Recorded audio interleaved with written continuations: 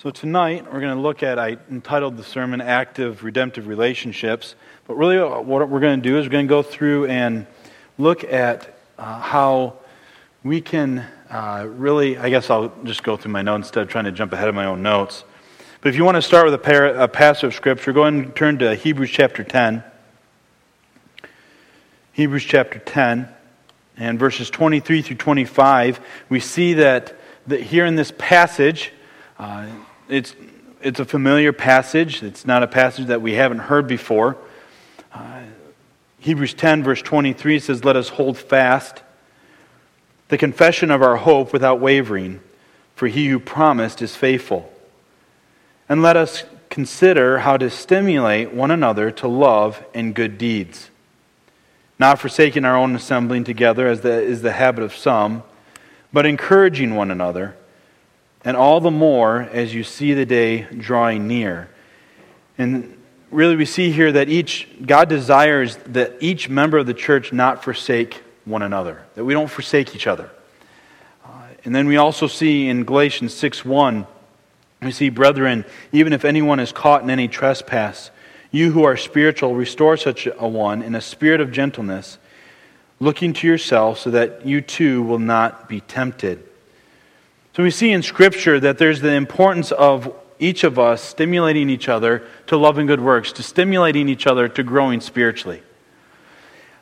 We are not to forsake one another. We're to continue to encourage one another until the day that Christ returns. So there's not an end date to when we're to stop encouraging one another to live righteously. Jay Adams, which some of you have heard or have read maybe even, said, "Counseling therefore must be understood and conducted as a spiritual battle. The counselor must consider himself a soldier of Christ engaged in spiritual warfare when counseling. For that battle, the full armor of God alone is sufficient." And really what we're going to be looking at tonight is that really every single one of us are to be a biblical counselor. You know, Galatians 6:1 challenges the believer to not allow other believers to continue in sin unchecked. I think it's difficult sometimes. It can be difficult to go to a brother or sister in Christ who's struggling spiritually and to challenge them to live right. We get nervous about it, but we shouldn't get nervous about it. If we truly love that person, as God calls us to love them, and we truly believe that Scripture is authoritative in our lives, even in just a couple verses we've read already this evening, it's a responsibility of ours to help one another get through spiritual struggles in our lives. Walking through life with others is going to be messy, but it's nonetheless vital. Unfortunately, we often fall prey to the thinking that others' spiritual lives are private. We don't want people, we think that it's something that's their own private life. It's not for me to step into their life and to start digging into their spiritual life, and you know that's not for me to do. If you look through Scripture, the one another passages and all throughout the New Testament, they're all about with one another. All the other passages of Scripture, we are to be provoking one another to love and good works. God clearly is teaching us in His Word that our spiritual lives are not to be a locked storage unit, but rather an open garage that invites others to walk through our spiritual struggles with you. You know, it's not this idea, I'm not speaking of this idea of that we come to church with this long list of, here's my struggles, and we just air it all out and kind of are flippant about it.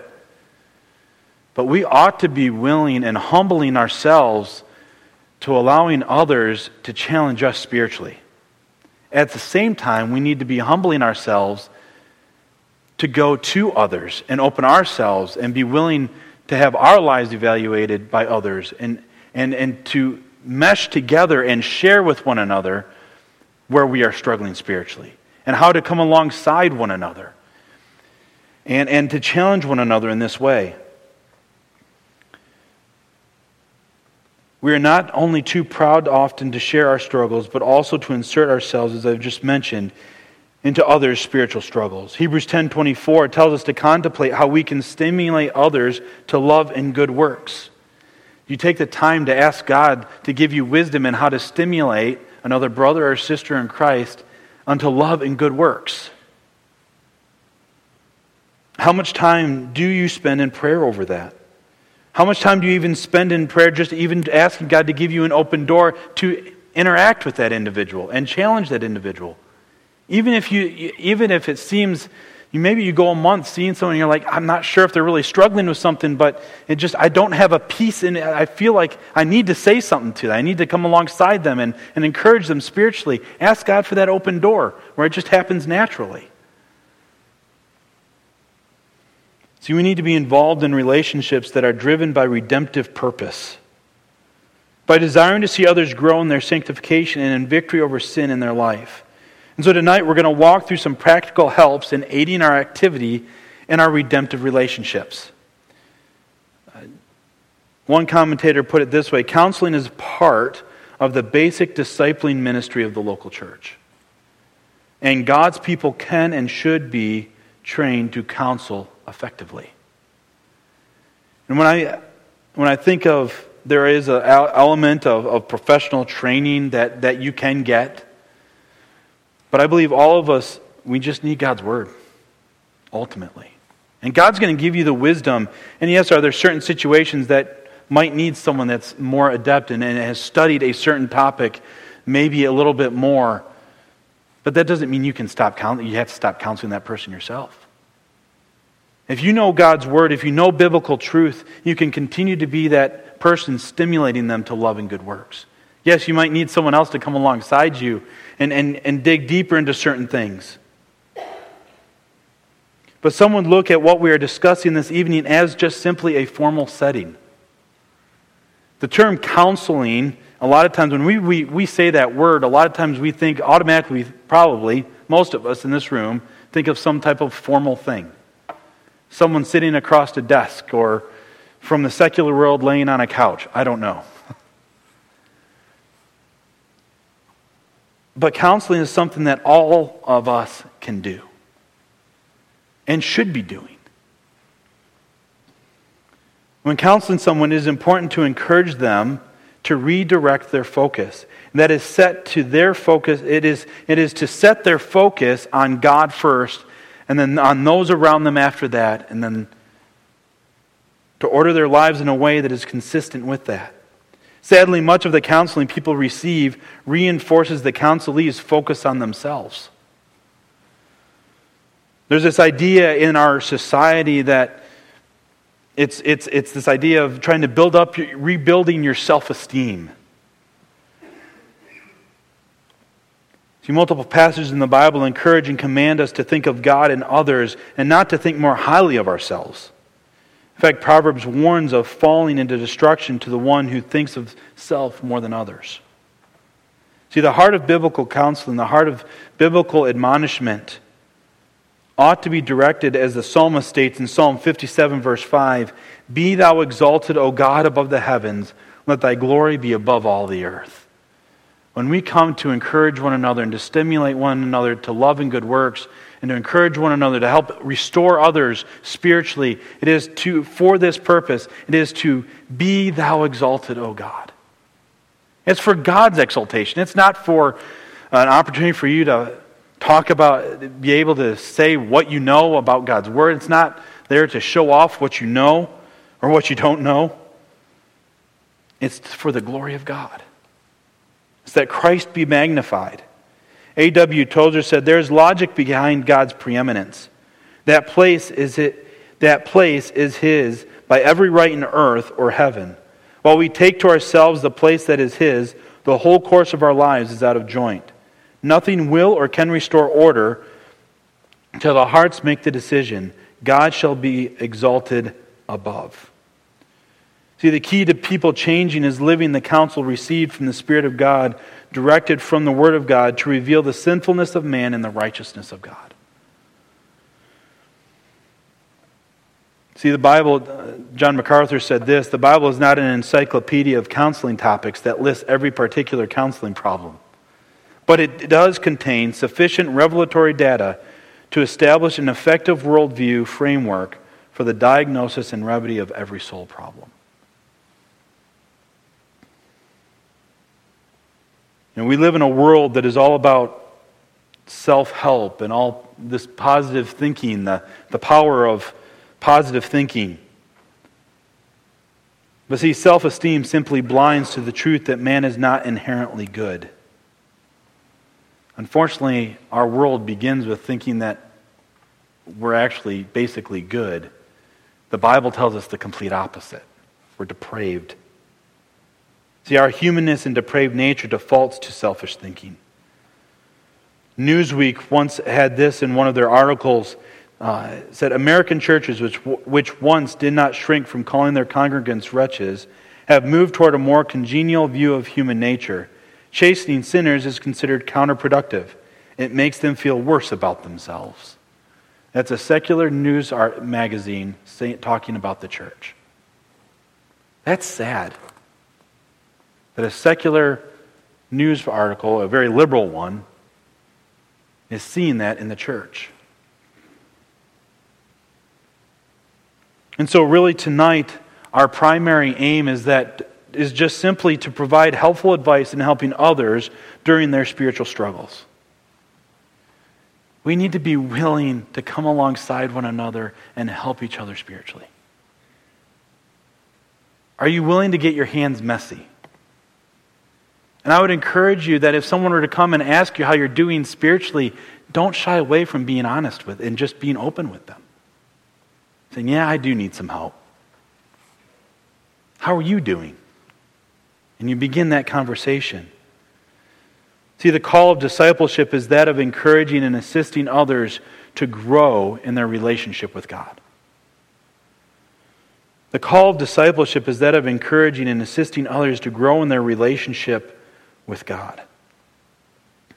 And so I want to walk through 5 helpful tips, facts. I don't know what word to use for them. I do want to give the main ideas here, and a lot of the scripture that's been put together here has been compiled when I was a counselor at Northland Christian Camp. This is during our pre-session training. Many of the sessions that we went through, this is a lot of the material that we went through and how to help counsel teenagers, which is just basically biblical principles on counseling one another. And so I want to walk through these and look at some scripture tonight with the remaining time that we have. The first idea here is that we need to, when we come alongside someone, it's not coming alongside them just to make their life feel better. It's not coming alongside them and hopefully just giving them a Band-Aid on their lives so that they can make it through the next day.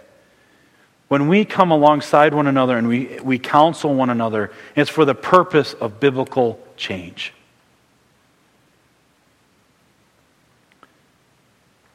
See, to reclaim, one commentator said this, to reclaim the prodigal is well, but to save him from ever being a prodigal is better. If we can come alongside and help one another in our spiritual struggles, and now, before it gets to where maybe there needs to be more intervention taking place. As a pastor, they expect, as a church, pastors, they expect pastors to be doing counseling. You know how amazing it would be that if the church was doing this, the pastors never had to counsel? That the church people actually literally was doing this to where it actually took a part of the pastoral job description away? And you say, well, that would be awesome. And I'm not speaking selfishly. That would be awesome.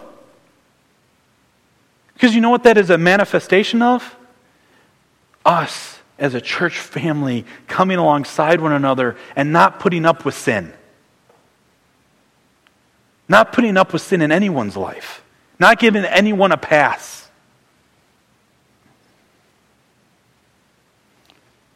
See, spiritual change is sourced in the work of Christ in us. See, Colossians 3:1, therefore, if you have been raised with Christ, keep seeking the things above, where Christ is, seated at the right hand of God. 2 Corinthians 3:18, but we all with unveiled face, beholding as in a mirror the glory of the Lord, are being transformed into the same image from glory to glory, just as from the Lord the Spirit. The verses I read this morning from 2 Peter chapter 1, verses 3 and 4, seeing that His divine power has granted to us everything pertaining to life and godliness, through the true knowledge of Him who called us by His own glory and excellence. For by these He has granted to us His precious and magnificent promises, so that by them you may become partakers of the divine nature, having escaped the corruption that is in the world by lust. Philippians 2:13, for it is God who is at work in you, both to will and to work for His good pleasure. You know what these verses encourage me about as I come alongside someone for the purpose of spiritual change? That one, the power doesn't lie in me. It's not me who has to have the power. I don't have to have power to change anyone. The power is God. God encourages. I remember counseling at Northland, and I remember there was a young man who was a young boy. He was in junior high. I lucked out and always had junior high cabins. It was one of the most amazing things for 2 summers. But I love junior hires. But I remember this kid was struggling with something. He came in with a lot of baggage. And Northland would always encourage us to do one-on-ones with the campers by Thursday, with all the kids in our cabin. And I remember sitting down with this kid, and he had a lot of issues. And I remember halfway through the week, he just wasn't responding to the word. He wasn't responding to anything I was saying. He got so upset that he went and locked himself in the bathroom in the cabin. And I was sitting outside that door, and I'm like, what am I supposed to do? I mean, it's not like even the camp trains you on that one. What do you do when a camper locks himself in the bathroom? I don't know. I think he fell asleep in there. I think he thought he was going to outlast me and stay awake and get away with stuff. I don't know. What I found out on Friday, later on in Friday, was that this young man had been cutting himself at home. He didn't do it at camp, but he had been cutting himself. And I remember Saturday, as everyone's loading up on the bus, this kid loads up on the bus and goes home and had resisted the challenge of God's word all week long. And to this day, my heart breaks. Thinking, what could have happened if someone got to him before it got there? Before it got to that point in his life.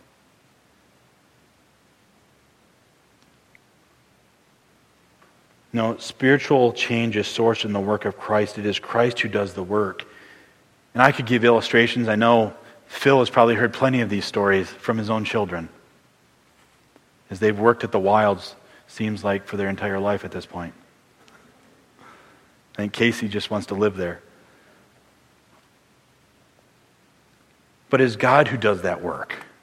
And I had to rest in that maybe all the things that God was giving that kid all week long, maybe not at this point. Maybe he's not. Maybe he is living for the Lord. I don't know. See, spiritual change is made a reality with the renewing of the mind. We see that in Colossians 3:10. And have put on the new self, who is being renewed to a true knowledge according to the image of the one who created him.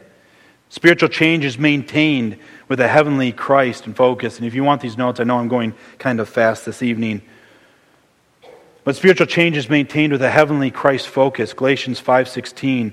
Walk by the Spirit and you will not carry out the desires of the flesh. Matthew 22:37. You shall love the Lord your God with all your heart and with all your soul and with all your mind. So we are to strive for biblical change. When we are getting together with someone, it's not for the purpose of feeling good. It's you sit down with it. The purpose is to help them change spiritually. Have a plan. Have a plan. That means sitting down with this person and listening. And we'll get to that point in a minute. But have a plan. Are they saved? Are they unsaved? Get their salvation story. Get their family history. This is where kind of you collect data Find out what their religious background is. A couple questions that I would always ask the teenagers would be, what's your relationship like with your dad? Or what's your relationship like with your mom? What kind of activity do you have? And I would always ask non-yes and no questions. Because as you hear them speaking and they're telling their story, you can be in your mind learning. This is a wonderful thing to challenge. I would challenge you even if you're just having, maybe it's not counseling, you're just sharing your devotional life with one another. And go through the practice of listening and starting to formulate a plan based on what you're hearing. Maybe it's a problem with morality. Maybe it's anger or bitterness. And we see in Scripture, Ephesians 4:26 and 27, be angry and yet do not sin. Do not let the sun go down on your anger, and do not give the devil an opportunity. Ephesians 4:31, let all bitterness and wrath and anger and clamor and slander be put away from you with all malice. These are all possible areas of struggle. Worldliness, Titus 2:11 and 12, for the grace of God has appeared, bringing salvation to all men, instructing us to deny ungodliness and worldly desires. And these are verses that we can use to bring up and discuss these struggles that someone might be having in their life. Fear of man, Psalm 56:3. When I am afraid, I will put my trust in you. And so as we are formulating a plan, we need to be prepared with Scripture to provide hope. Map out whatever struggles that they're dealing with. Go and map out a plan of Scripture. Okay, here's the Scripture that we're going to go and approach, and approach that Scripture with that individual. Make the Word of God the authority of any counsel you give someone. Don't get caught into giving your opinion as the authority of the counsel you're giving. Make sure that it's God's Word that is the authority. It makes it a lot easier when they resist your counsel. It's still not easy, but it makes it easier. Because they're resisting God's Word and His authority and not just something that you said. There's hope for the believer in Romans 8:1-2. Therefore, there is now no condemnation for those who are in Christ Jesus. We see the armor of God and we see the battle that takes place, but God has given us tools to fight the battle, Ephesians chapter 6.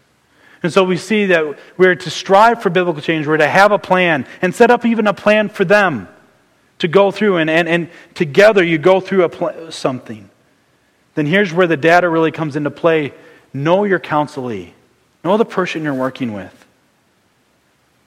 Here's some suggestions as far as like physical data. What are their sleep patterns like? We all know that when you have the less sleep you have, the more dangerous you are to fall into sin. The more fatigued you are mentally, the more there is an opportunity, more times than not, for you to fall into sin. Exercise. You say, what? And this is even secularists would say that exercise helps reduce stress and anxiety. I actually believe them. It's not going to fix the problem. But exercise does help. Find out what their exercise habits are. Illness. What is their life like? Medications. Are they on any medications? Because some can cause physiological and attitude changes, and it's going to help you understand and work with them.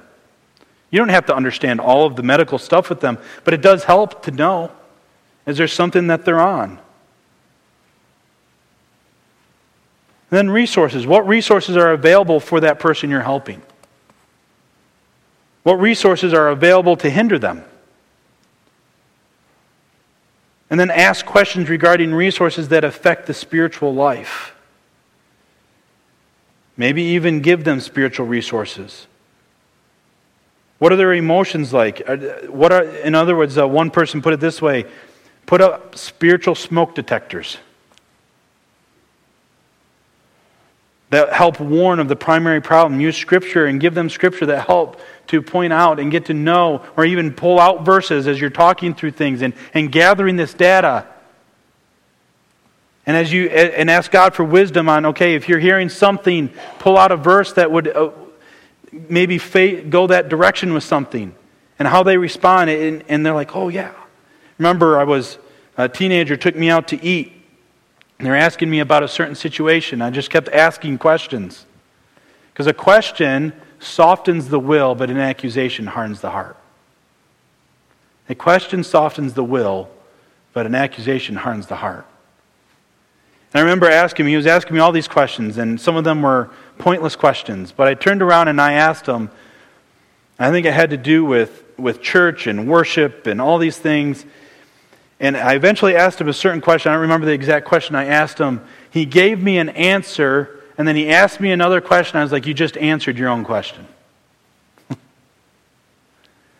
Sometimes, if we are asking God for wisdom, we can come up and the Scripture will help them come to their own conclusion that is the right conclusion. What are their actions like? What are their thoughts and desires? What is the circumstances of their life, both present and past? See, when counseling someone, working with someone, and assisting them in their spiritual growth, it is of highest importance that you strive for the biblical change, because only biblical change is lasting. And then the fourth thing here is learn to listen. I think this is the hardest one out of all 5 of these. Learn to listen. And I will say that God has helped teach me, and I'm still not very good. I feel like many times I'm not very good at it. Even as a pastor, this is one thing that God is constantly working on me at. Learning to listen. And so if you're ever asking me a question about something, and I give an answer before you finish your answer, I apologize ahead of time. But I find myself wanting to jump and give the biblical counsel, the biblical advice, and a lot of times it's been wrong because I haven't heard the whole thing.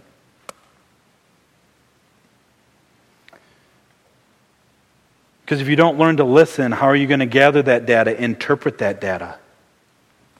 How are you going to find the biblical insight of helping with the problems that are in their life and making sure that you're as close as possible and as accurate? Because we can only counsel based on the information that's given to us.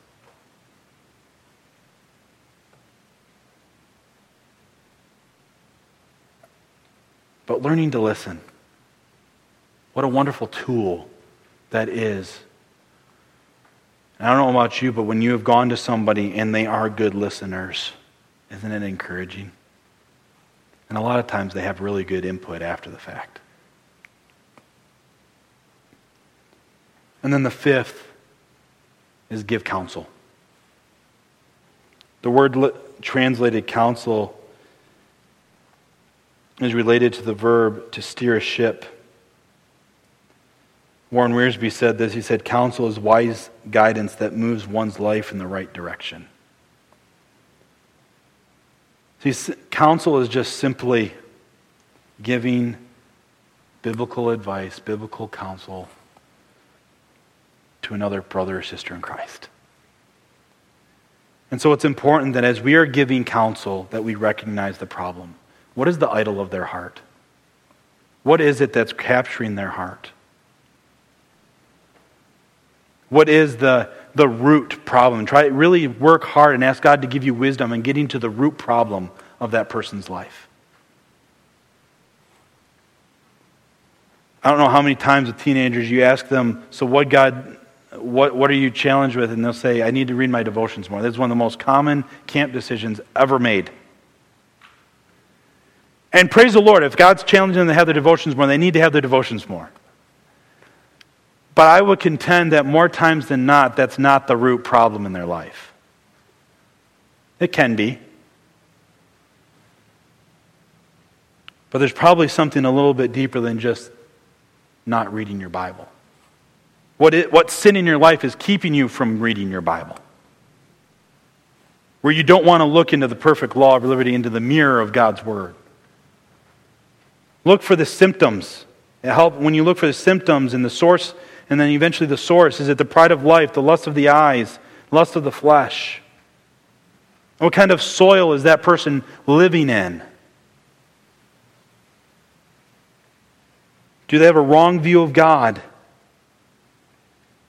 Is there a love of self greater than the love of God? And then you help them as you're giving counsel. You help them recognize their problem, then you help them repent of that sin. As they recognize that problem, you lead them and say, okay, you need to make it right. We need to repent of our sin and keep a right relationship with God. And then you help them realize their position in Christ. And encourage them with that. And help them then renew that relationship. I know I went through a lot of information this evening.